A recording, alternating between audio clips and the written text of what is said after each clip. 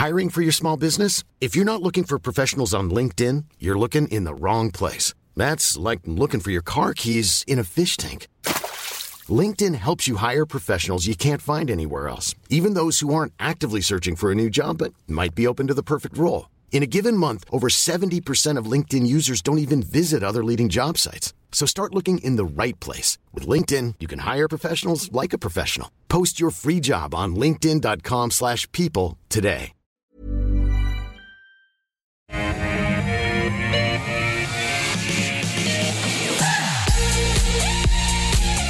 Hello everybody, welcome back to AusBiz Live from our Barangaroo studios. Great to have your company between now and 1pm for the call. 10 stocks picked by you. I put them to our expert panel. We do it all in 1 hour. Let's get straight into it. David Lane from Ord Minnett is with us. David, in the flesh in the studio. Good to see. Afternoon. What brings you to Sydney? We've actually just had a launch of the Ord Minnett Australian Water Polo. Oh, wow. We're sponsoring the water polo team for 5 years. Oh, that's great. And possibly into the Olympics in 2032. Oh, terrific. So certainly to Paris and all of that. Definitely, yes. Olympics. Yeah, a number of world championships coming up in the next year. So, Okay. yeah, very exciting. All right, Daniel Ortizi from the Stock Doctor. Daniel, have you had your budgie smugglers on this morning like David? No, it's a little bit cold in Melbourne, unfortunately. So, no, unfortunately not. But I've got to speak to our marketing team. Maybe we could support the volleyball or the beach volleyball or something. Yeah, perfect. All right, good to have you two aboard. Let's get straight into it. In terms of this half hour, we're going to be talking about Amcor, Service Stream, Reece, Task and Symbio. Stock of the day, thought we can continue the supermarket theme. Both Woolies and Coles came up on the call last week. Metcash today riding high on the watch list. The company reporting a 4.6% boost to full-year underlying profit, with the company saying sales have continued to grow in the first 7 weeks of FY24.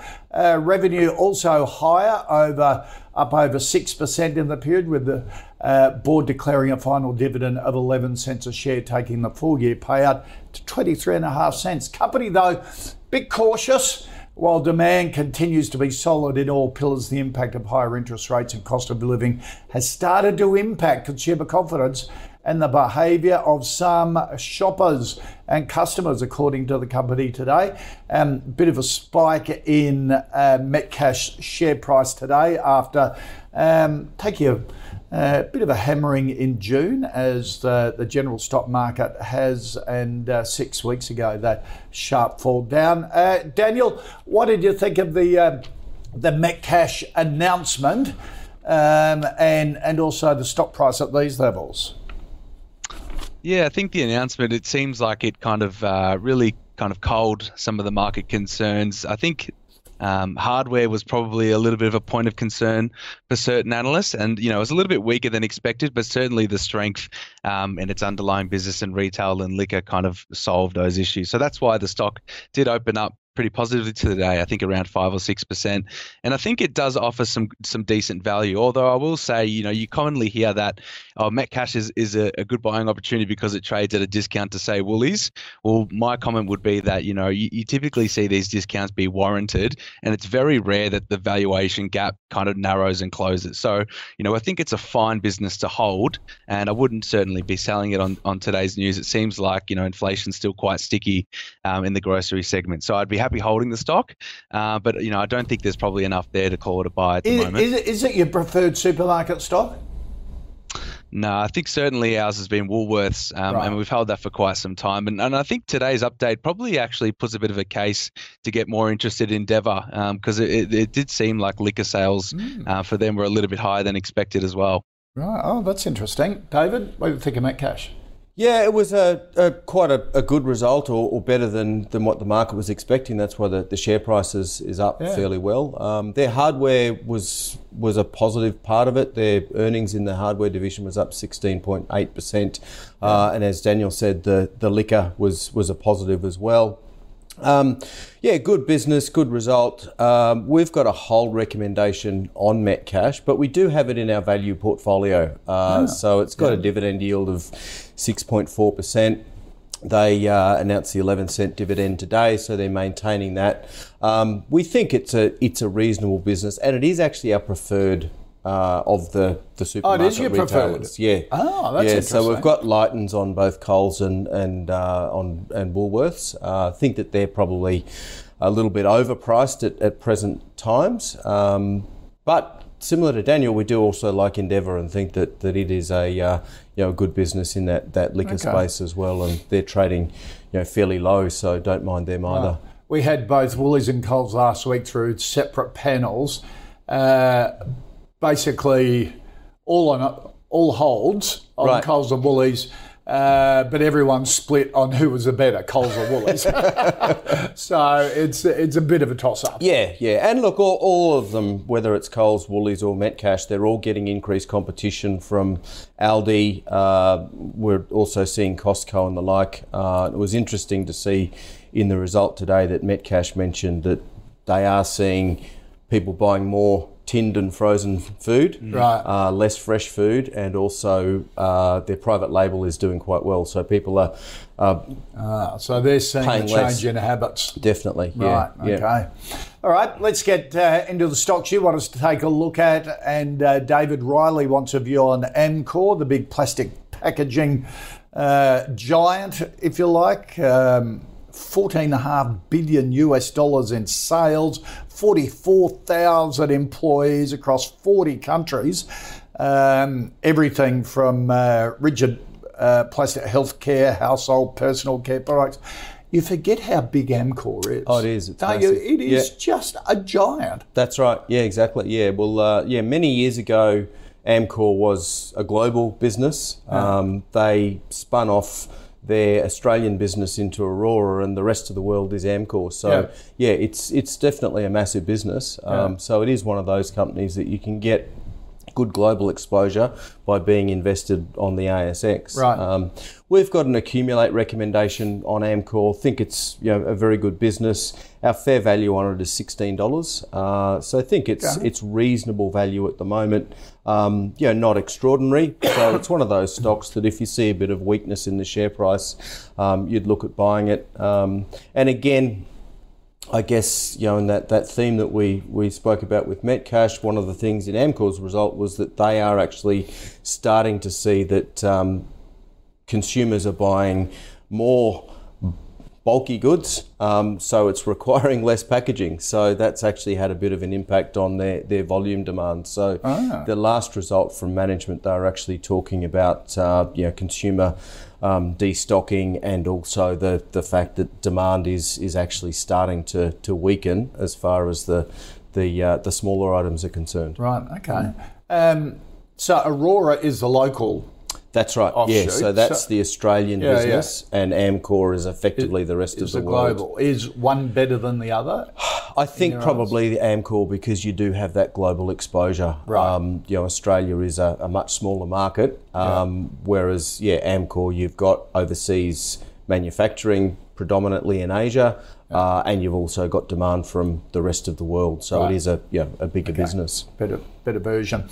Daniel, what do you think of Amcor? Yeah, definitely more the defensive side of businesses. But when you look at some of their operational kind of results and trends there was a bit of weakness. And I think that certainly surprised the market. There were probably a lot of people holding on to this stock, assuming it was going to be a lot more defensive. And I think price rises across the board have been more than 20% over the last, year and a half. So, you would have expected a bit more defensiveness in the margin. But I think that volume story is the kind of the key part that people weren't expecting, that David covered quite well there. So that's what's caught investors off guard and why the share price has fallen so much.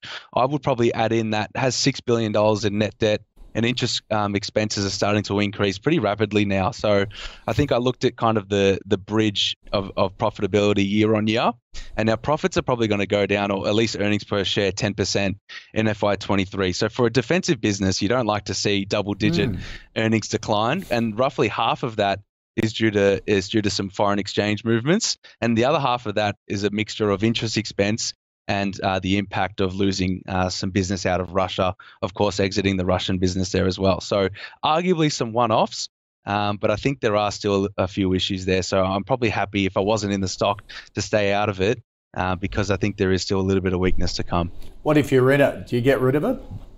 If you've been thinking the end of June.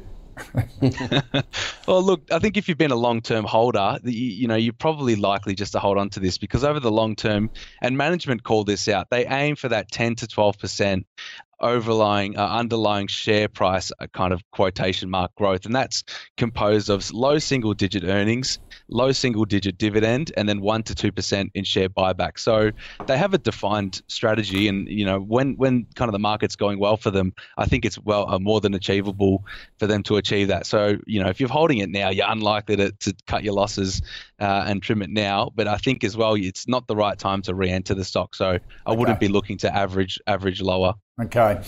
Daniel, Kate wants a view on ServiceStream, the telecommunications group here in Australia. What do you think of ServiceStream? Yeah, so I think historically, and most people are familiar with it by now, they were a large, contract holder of the NBN rollout. Yeah. And I think as that was coming to an end, the business tried to pivot, make an acquisition in Lendlease's engineering business. And I think if you look at the share price over the last few years, it goes to show that, look, realistically, it hasn't covered the holes that contract has left. And the recent share price appreciation has been on the news that there was a 2-year extension to that NBN deal, and I think to the tune of $240 million. So look, I think returns have historically, from a ROE basis, they've been quite low, as you'd expect from this type of services business. I mean, the telco servicing kind of segment is the most attractive. Utilities is far lower margin, and if you're looking for telco servicing and that defensiveness there, it's hard to go past Ventia, VNT, who are the largest service provider in Australia in the telco market. So I think that's probably a much better option in this segment. I think ServiceStream have a lot of historical issues that probably aren't justified in the current share price, and therefore probably a little bit more downside to come. Okay, so avoid from you, but Ventia is the better option if you're looking for that sort of stock. Absolutely. For our money, I think we don't own it yet because we've kind of missed the run up, but it's been one we've certainly watched quite closely since that listed. David, ServiceStream?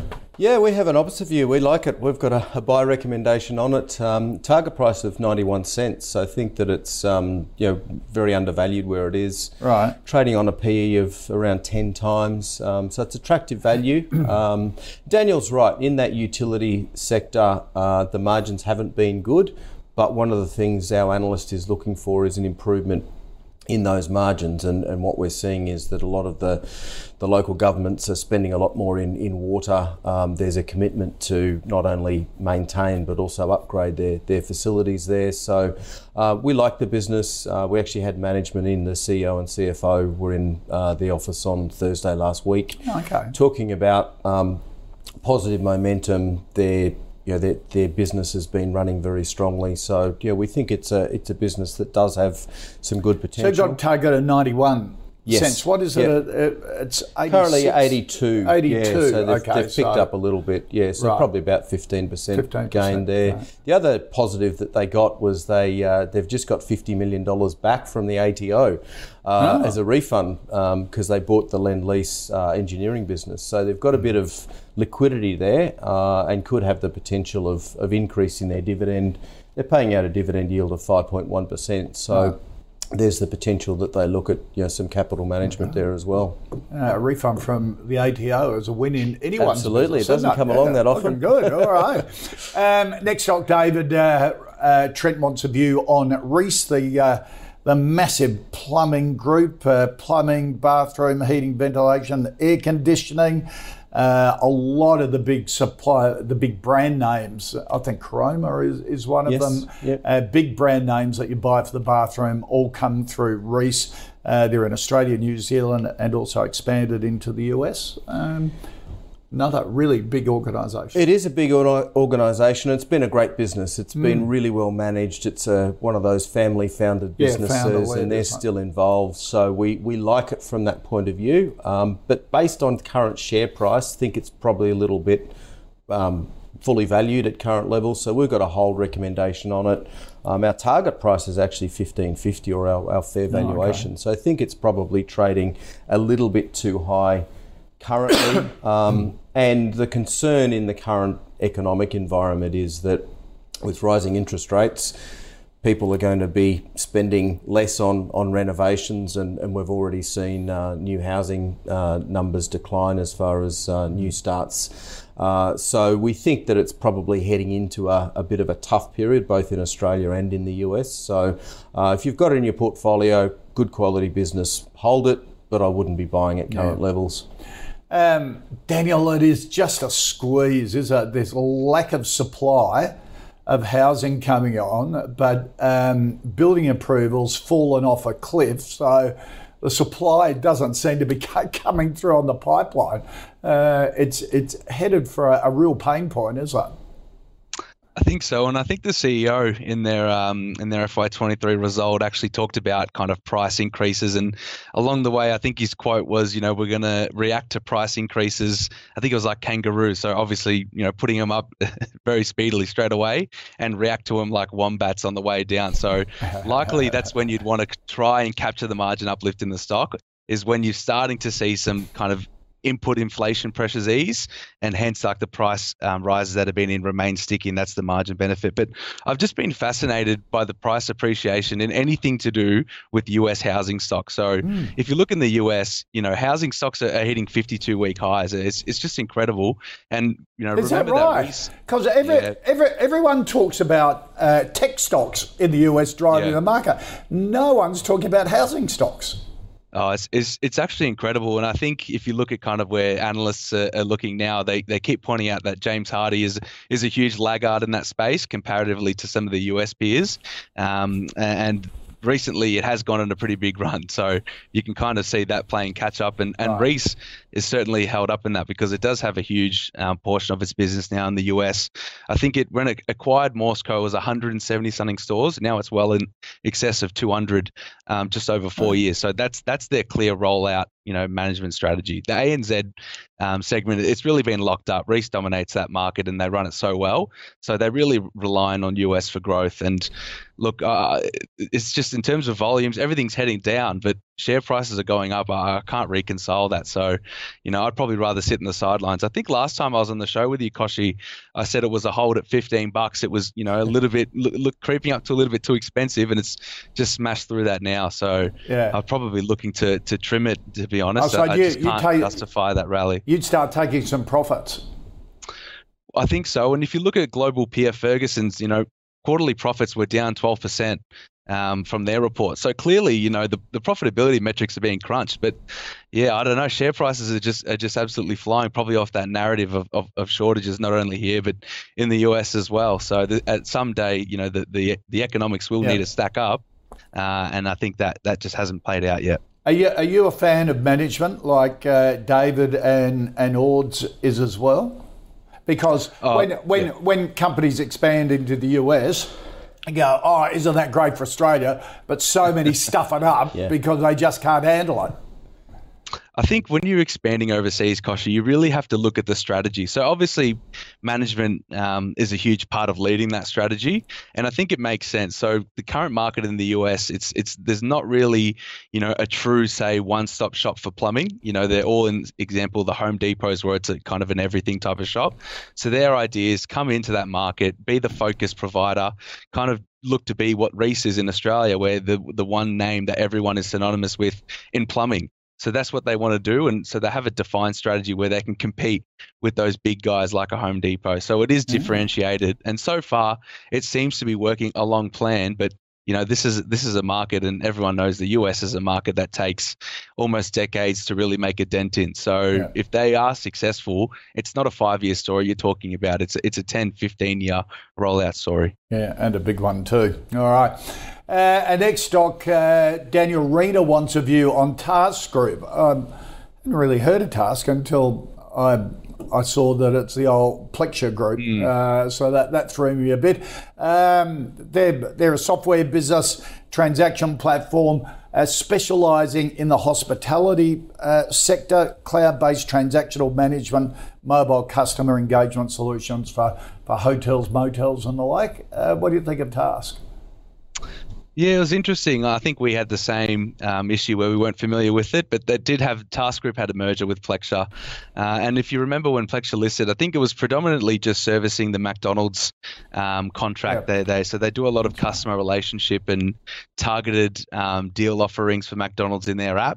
So it is a unique offering, and it seems like obviously there's a lot of kind of concentration risk around there. So it made sense to kind of merge with Task and maybe perhaps increase the offering overall. Look, it doesn't have much coverage out there.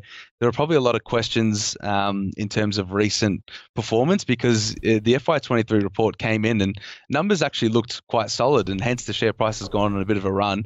I was surprised at the cash flow statement. So I'm just referring to my notes here, some of the numbers. I think cash flows, they made almost $18-20 million in cash flow, profitability. But I was trying to look a bit further and trying to reconcile that. I think a lot of that has to do with the fact that they probably pay $6 to $7 million just in share-based payments, which, look, from an analyst perspective, most of us try to add that back in because it is a genuine expense to the business. And then the other kind of $6 to $7 million benefit was from working capital. So I think at the moment cash flows are a little bit overinflated, and that would be my kind of bear thesis on this stock. I don't think they're as profitable as they seem right now. So I'd be happy to sit on the sidelines. Although, if you did hold it, you'd like to see the next result because it is trending in the right direction. I just don't think it's as strong as perhaps some investors may think. Oh, okay. All right. Bit of, I was going to say financial engineering, but that may not be the case. In sort of that has a bad connotation to it, and may not be the case in this instance. But just keep a watch on it. David, what do odds think of Task? Yeah, we like it. We've got a buy recommendation on it. We think our fair value is about 66 cents. I think it's worth more than it is trading at the moment. It's a fascinating business that they do a lot of the, when you walk into a McDonald's, they've got the screens and you order on screen. And yes, that does create concentration risk in that, that accounts for 70% of their business. Some of their other customers are the likes of Allianz Stadium, and they do a lot of the stadiums around Australia. All right. But the interesting thing about that McDonald's business is that the McDonald's globally are actually finding that their sales through the app are increasing by about 30% a year. And that now accounts for about 40% of their sales. So it's definitely a growing trend. 40% of McDonald's sales? Of McDonald's sales, wow. Yeah. So, people are either using the app and ordering before they get into the restaurant or when they get in on the screen. Rather than go and talk to a person. Yeah, and it gives both McDonald's and Task the opportunity to really mine that data and to send offers that are specifically for those people. So it does have upside. It does have a lot of potential, but obviously in tech, as Daniel said, they are profitable, but only marginally at this point in time. It does require a fair bit of investment to continue to upgrade that tech. But so a higher risk business, but we think worth a punt at current prices. If they can get it right, at least they're earning revenue, aren't they? Oh, definitely. And you've got some big customers that they can leverage into the future. Definitely, yeah. And McDonald's is a shareholder of Task as well, so they've got about 5.7%. Not going to get rid of them as a supplier anytime soon. And if they do the right thing, maybe McDonald's moves up that register and somewhat takes them out. Can they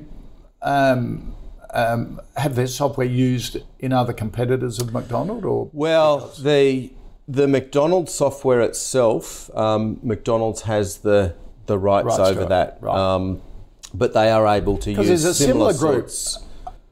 Is it listed or unlisted that does Domino's as well? I think a similar software group. Yes, Well, Domino's, I mean, the management sort of talk about the fact that Domino's is more of a tech company than a pizza company. Yeah. All right. I think that company was taken out a few years ago. I forgot the name of it, but me is that too. Breck the Law? Yeah. Yeah. I was just going to say, Koshi, with Task, and David pointed something there that, they have to continually invest. These guys have $70 million in annual expenditures. My thought would have been the upside here would be if they had a cost out program, because that is a lot of money to be spending on, a pretty targeted product. So I think that would be kind of an interesting point, and perhaps we'd probably take a bit of a look into it if that was the case. Okay, all right, good one. Let's stick with the tech area as well, and telecommunications. David, Christine wants a view on Symbio Holdings, delivers cloud and software-based technology, communications platform, messaging. Its software helps Skype and other VoIP voice over internet pioneers launch here in Australia. Yeah, it's an interesting one. When you look at the share price, it was $7.50 back in November 2021. They're now $1.83. So from that perspective, they look like good value. It's not a stock that Ords actually covers, so we don't have an official recommendation on it. I'd just probably caution about it in that management have reiterated their EBITDA guidance of earning $26 to $28 million this year, but that is 6 months ago they actually downgraded their recommendation or their guidance by 25%. Oh, okay. So although they're on target to meet their current guidance, we're already past an earnings downgrade. So in terms of timing, I'd probably be waiting until the next result to come out to make sure that they have actually met that and hopefully even exceeded their expectations a little bit further. But there is value in the company. It is a growing business, and they are finding that their customers are increasing, their volumes are improving. So it is a reasonable business, but I probably wouldn't be buying it at this point in time. I'd be waiting for the next result to come through. Daniel, 5-year low. That's a horrible looking chart, isn't it? Yeah, absolutely. And I think some investors may be familiar. I think it was the old MyNet phone. This stock. And, right. Yep. Yeah. So we have actually used to own this one back in the day, but haven't for quite a while. And I think it was a key kind of COVID beneficiary, this one, because it has those recurring software revenues through some telecom platforms, but it also has a volume-based component as well. And clearly, there was a lot of increase in messaging and bandwidth space. And then once the bandwidth kind of heats up, they can charge more per volume. So they did receive a huge free kick during COVID.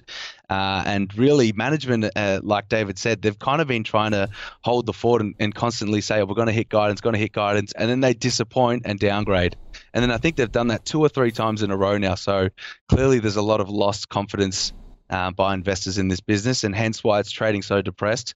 I think when I looked at its first half profitability, went from making just last year $11 million in net profit to effectively breaking even. So, it's clearly got some underlying issues there. Now it's looking to try and reduce costs and potentially restart revenue growth. But yeah, it seems like a lot of underlying issues there. And when you're breaking even, or even potentially trying to weigh too much in that result to the second half, there's always going to be concerns. So we'd be happy to stay out of this one. Right. Okay.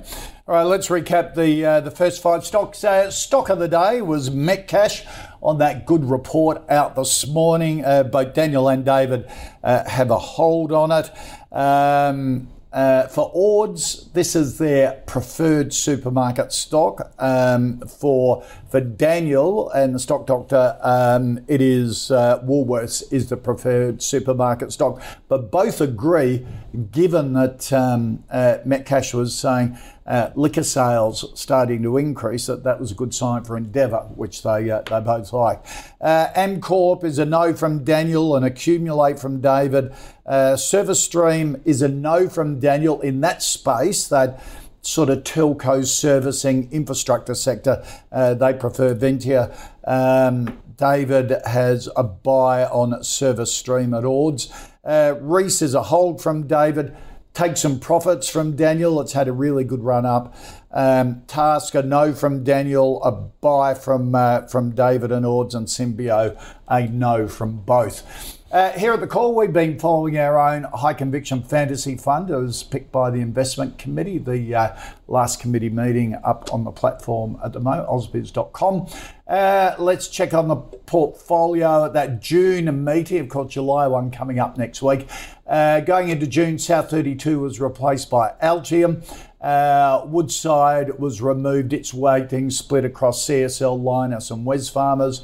Elders was removed as well, its weighting split across Avita and RPM Global, which were added to the portfolio, and the fund is up currently 5.5%.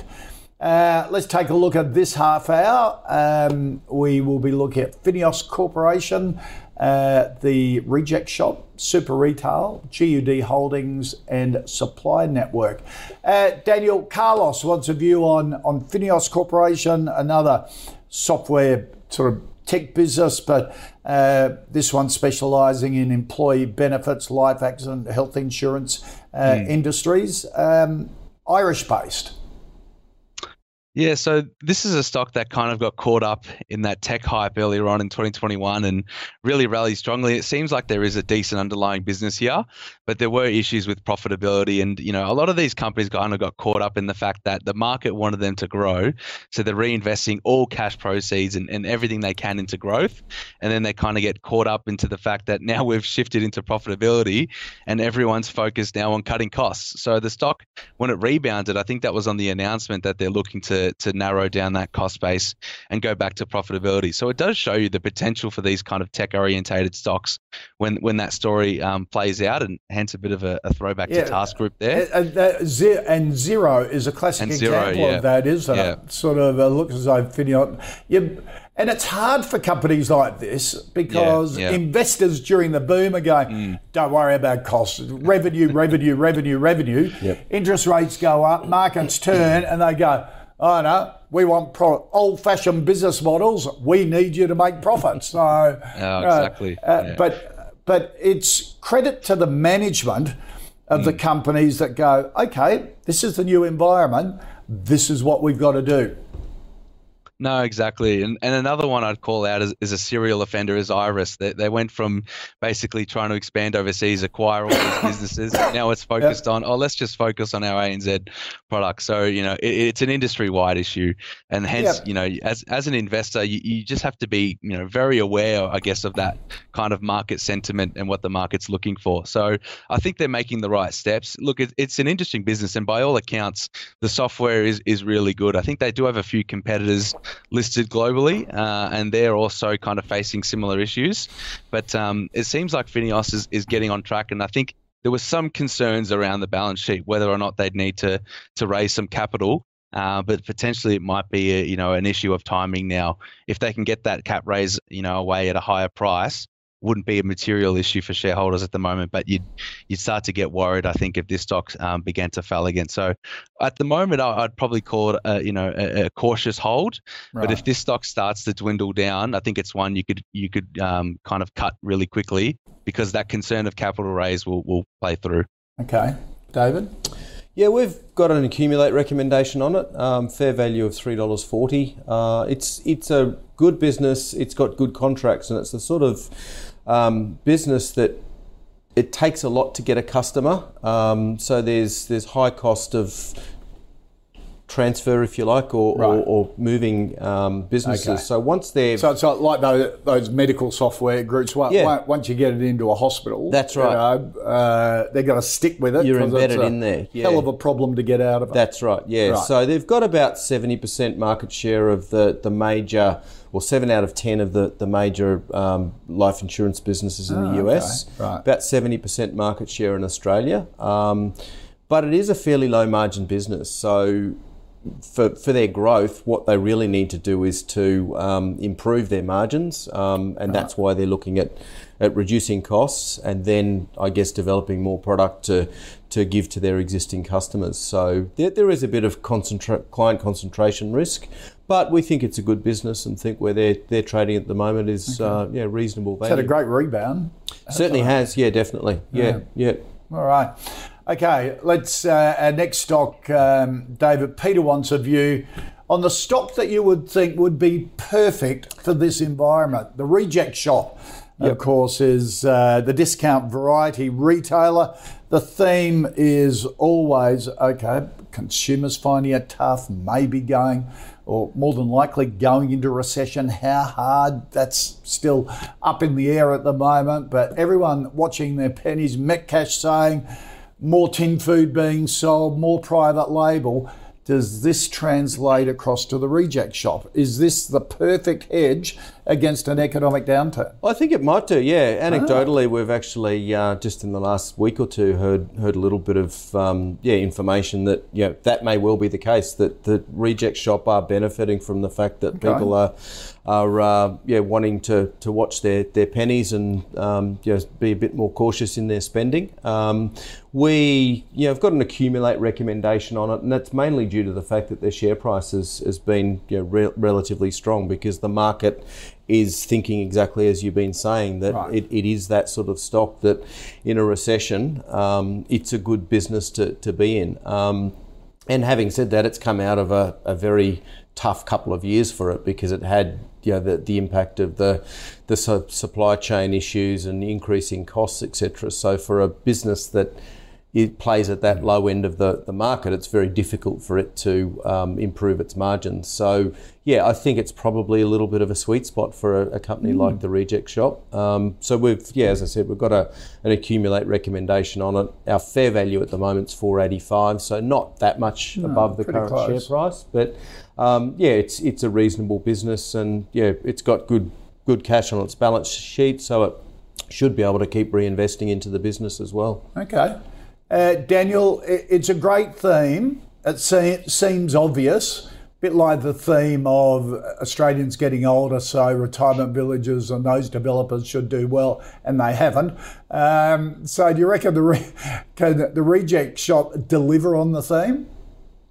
Oh, look, I think it's just too difficult at the moment for the retail industry as a whole. And we've seen other companies, one I'd call out as even Best and Less, which should be that discount provider. Oh, yeah. Has had huge downgrades. And if that stock wasn't under takeover offer, that'd probably be down another 20 or 30% at least, I'd say. So I'm just cautious around these narratives of defensiveness, because one thing we have to factor in is that the numbers that we're kind of cycling are extremely elevated coming out of COVID. So even for the Reject Shop, the numbers are extremely elevated. So regardless of where expectations are, if there's disappointment, I think the share price will just get kind of cratered in even more. So if I'm looking for retail exposure at the moment, I'm probably looking to be a little bit contrarian. So, I'd probably be looking at something that's falling like a Lovisa. I don't think it's time yet for Lovisa, but I think that would probably be something that I'd be a lot more interested in. But the one thing Reject Shop has got going for it is it has $80 million in net cash. So that's a huge cash pile sitting there. I don't know, I'm not too familiar with management strategy, so I'm not sure what the purpose is for that cash balance there. But look, I certainly think this stock is susceptible to some of those downgrade risks in the sector. So I'd probably be happy to even walk away from it and sell at the moment. Okay. So what would Lovisa need to get down to before, because it had a great run up, it got to $27 just a couple of months ago, and as you say, it's now down to $18.32. So it's had a big run up and now a drop down again. Yeah, so from our perspective, Koshi, we're not really chartists, so we probably wouldn't have a price point or a point in the chart where we'd say we're happy to buy. We'd probably wait for the announcement for the results to come in, and our probably thesis at the moment is that there'll be a rebasement of expectations, because out of all the retail stocks, Lovisa has the highest expectations, trading on the highest multiple, has the highest growth forecast from analysts. So we probably need to see those expectations be rebalanced, because if they don't, even if they meet FY23, consensus targets, all the focus is going to be on that outlook statement. If that outlook statement, comes in with the slightest bit of weakness, our thesis is that the stock will get sold down pretty heavily. So that's what we're waiting for at the moment. That's probably the catalyst. We'd look to be a little bit contrarian and say perhaps now's the time to buy in. So we're probably waiting for that data point. So that'd be on your watch list, if you like. Oh, absolutely. I think there's another stock we're going to talk about, Super Retail, on the watch list as well. Yeah. And probably JB Hi-Fi would round out my trio of companies in the retail space. Isn't that interesting? Because end of last year, earlier this year, Lovisa's share price went through the roof. The whole market was going down. All retailers were being smashed. It defied gravity, wasn't it? And I had it on my watch list and missed it. And I just kept, nah, too late. And it just kept going up. And I thought, bugger, Xero was the other one at $60. Yeah. And you know how you go, oh, no, it's got to settle back down again. Didn't. But that's interesting. Maybe look at Lovisa after their next announcement, see how it goes. All right, you talked about Super Retail. Angelo wanted a view on this, Daniel. So is this another one on your watch list? Of course, it's Sporting Goods, Auto Parts, owned Supercheap Auto, Rebel, BCF and Macpac.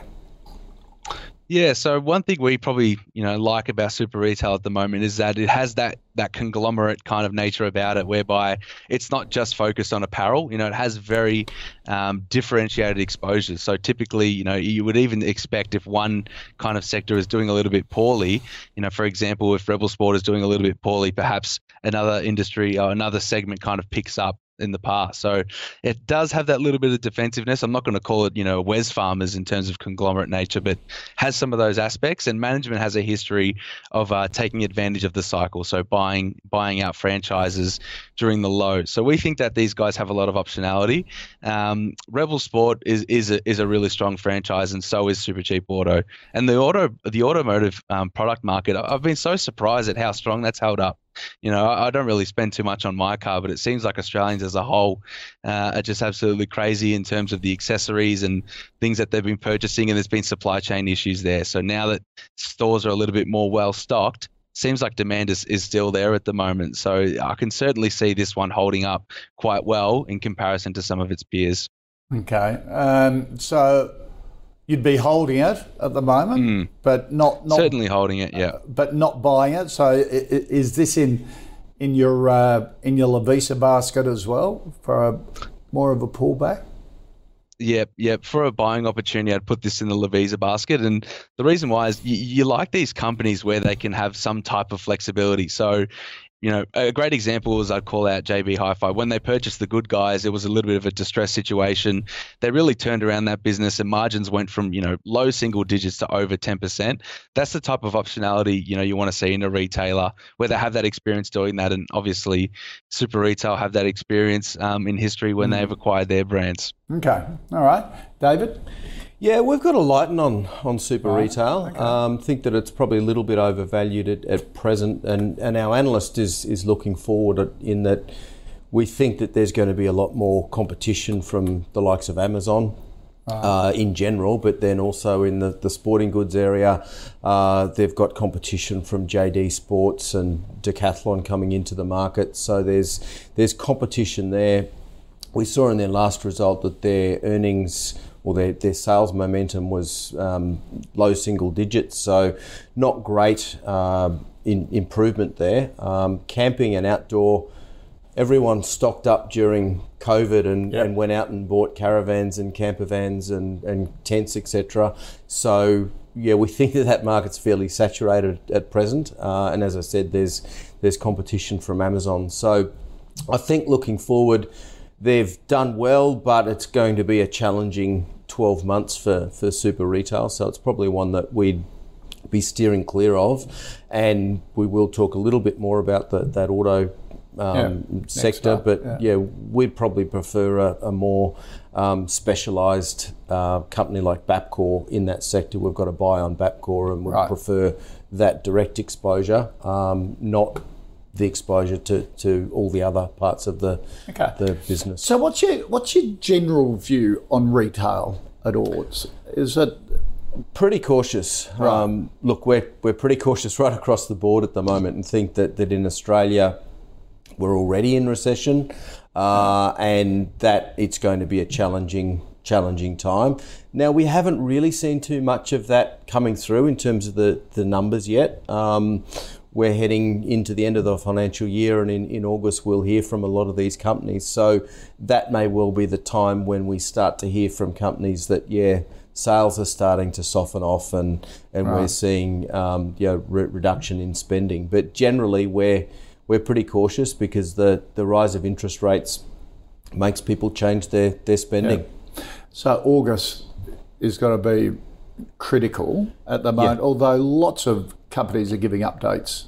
Well, that's right, and certainly in July you tend to find the confession season that companies will come out before their annual result and warn the market if things are tough. So that's the continuous disclosure requirement. That's right. Whereas previously everyone would be hanging on for that announcement. Yes. Now you can't. That's right. If you're an executive and you've got a fair idea what's coming. Correct. Yeah, exactly. Yeah. Right. Yeah. So in the short term we're probably overall fairly cautious on retail in Australia. Right, okay. And globally for that matter. Yeah. Daniel, by the sound of it, you're the same.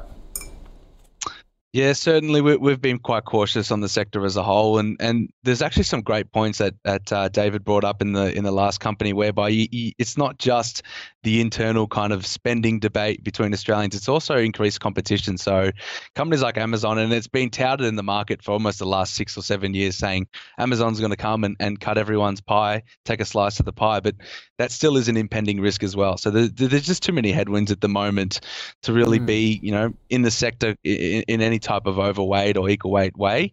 So, you have to be extremely cautious at the moment. Yeah. David Farrell wants a view on GUD Holdings. You pointed to this. This is in the automotive sector. Yep. Aftermarket automotive spare parts, gaskets, sort of brakes. I don't pimp my ride at all. I just try and let somebody else. I have no idea. But I have heard of Ryco and Westville, some of their big brands, but also the Davey business is water-related sort of pumps, swimming pool accessories. Yeah, that's right. Yeah, and that's probably the part of the business that is the more consistent. Davey, it's almost a requirement as far as the farming. Farmers will need those pumps, etc., and then in the plumbing or plumbing commercial business. So that's the consistent part of the operation. The other auto parts, as you said, tends to be more discretionary. One of the problems with GUD is that they don't really do much manufacturing themselves, so they do a lot of importing. So they're reliant on the goods coming from their suppliers, but also reliant on those prices. So it's more difficult for them to pass through those costs to their consumers. But having said that, their four-wheel drive and trailering business, which is APG, has actually been continuing to do very well. So as I said earlier, we're in that period where when we're forward-looking, we think that it's going to get worse, but we're not really seeing those signs coming through as yet. So we've got an accumulate on GUD, and that's really based on their share price. They're trading well below their fair value. Our fair value is $12 on it, so it looks cheap. Wow. PE of 11 times, dividend yield of 6.2%. But yeah, I think if I was buying for my portfolio, there's probably more interesting businesses out there. Right. But from an odds perspective, we've got an accumulate recommendation on it. Okay, and that's a significant increase, your target price. Yes, certainly. What it is we're seeing it. From a fair value point of view, it's worth a lot more. But we could see the market might take a little bit of time to get up to there. Daniel? Yeah, so David's covered the business quite well. The only thing I'd add is that historically they've grown pretty much by acquisition. And they recently completed that, I think it's Auto Sports Group or APG Group acquisition, and they're carrying a lot of debt at the moment. I think their leverage ratio is well in excess of 3 times. So that's where the market hesitancy is around. It's still carrying pretty much an inflated debt balance. Now, the majority of that debt is fixed at low rates. So management have done a good job in kind of securing that fixed rate debt base, but still, obviously, from an investor's point of view, a lot of pressure there. So we'd probably like to see that get paid down I remember this stock had a huge bounce at its quarterly update not too long ago, all the way back to $10. I think there was a lot of positive outlook comments from management. So I think it's probably one to watch a little bit closely, because expectations are pretty low. And I think amongst consensus, there's not many buyers out there. So probably one that might surprise to the upside, but just be cautious of that debt balance. Okay, so if you're in it, you'd still hold it. Yeah. I'd call it a hold for now. Okay. However, if you see some deterioration at the next result, even if it opens down on the day, you'd probably likely to sell it, because any type of issues around balance sheet, I don't think you want to be sitting there at this current market environment. Right. Okay. All right. Our final stock, Daniel. Caitlin wants a view on Supply Network. Again, we're in the after parts market, but this time with a skew towards trucks and buses. New South Wales based company, operates in Australia and New Zealand. What do you think of Supply Network? Yeah, really interesting business, and it's almost been a bit of a theme, these kind of distribution businesses performing really well. I think IPG Group is another one, or IPG or IPD Group is another one that's been performing extremely strongly. And to have distribution business with 10% net profit margins, I think is really excellent. Goes to show that management clearly have a track record here. And I think they've been involved in this business for quite some time now. So they recently upgraded their kind of FY23 sales expectations as well. So certainly why the share price has been so strong. And, it's hard to see, a business like this kind of keeping this and maintaining this performance. But if earnings are still increasing, then, it's likely that the business and the share price will follow. So we probably still see some scope for earnings to increase year on year. And it seems like, management have a really strong position in that kind of niche, in that distribution niche. So for us, we're probably looking to add on a pullback, but would certainly call it a hold for now. Okay. And obviously pretty illiquid as well by the look of that chart, isn't it?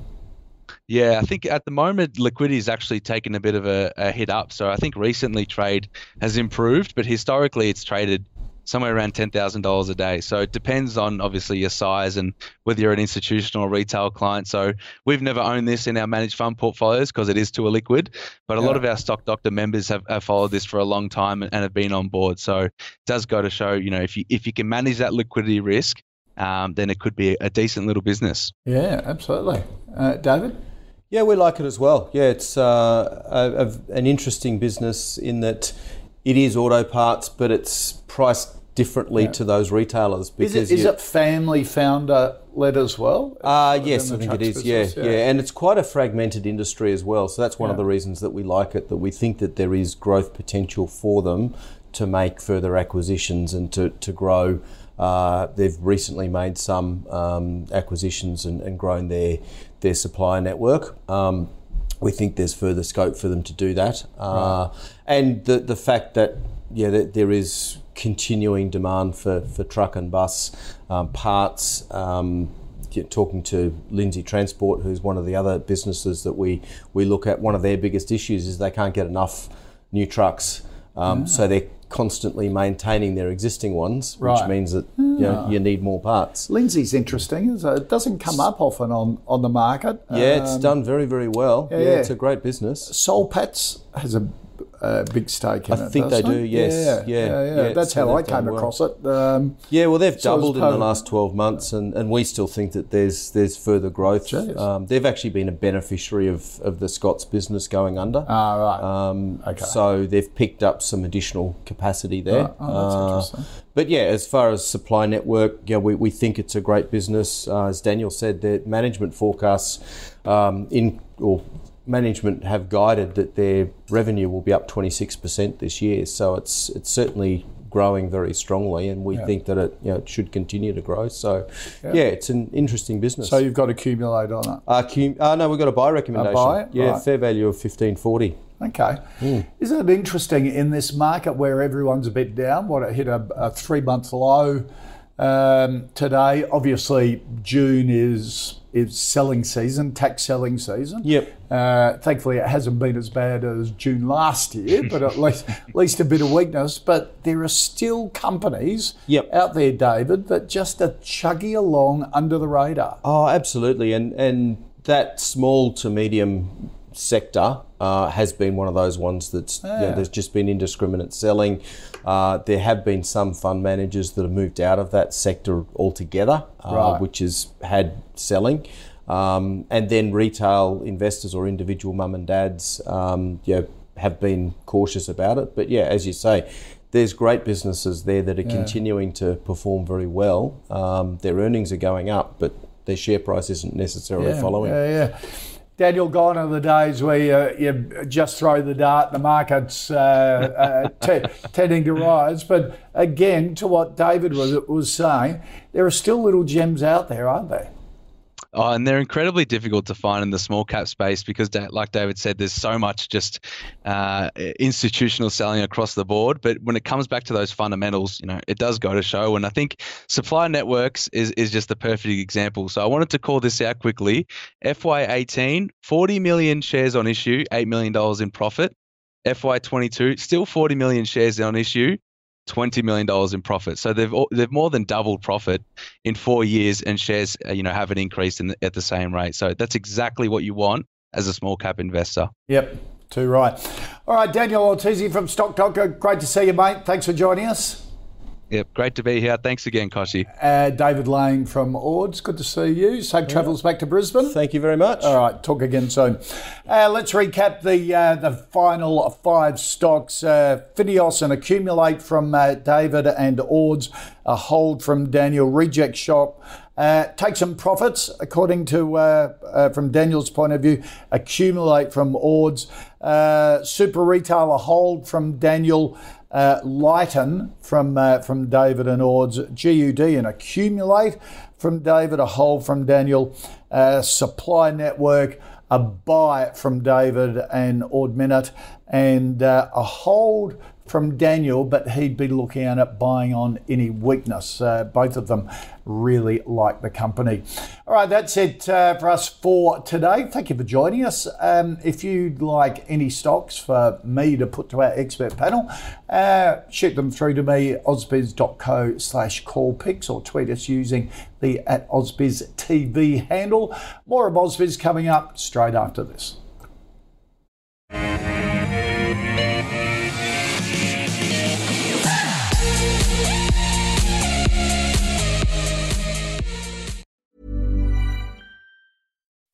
When you make decisions for your company, you look for the no-brainers. If you have a lot of mailing to do, Stamps.com is the ultimate no-brainer. Use the Stamps.com mobile app to mail everything you need to keep your business running with up to 89% off USPS and UPS. Make the same no-brainer decision as over 1 million other businesses with Stamps.com. Use code PROGRAM for a special offer. That's Stamps.com, code PROGRAM.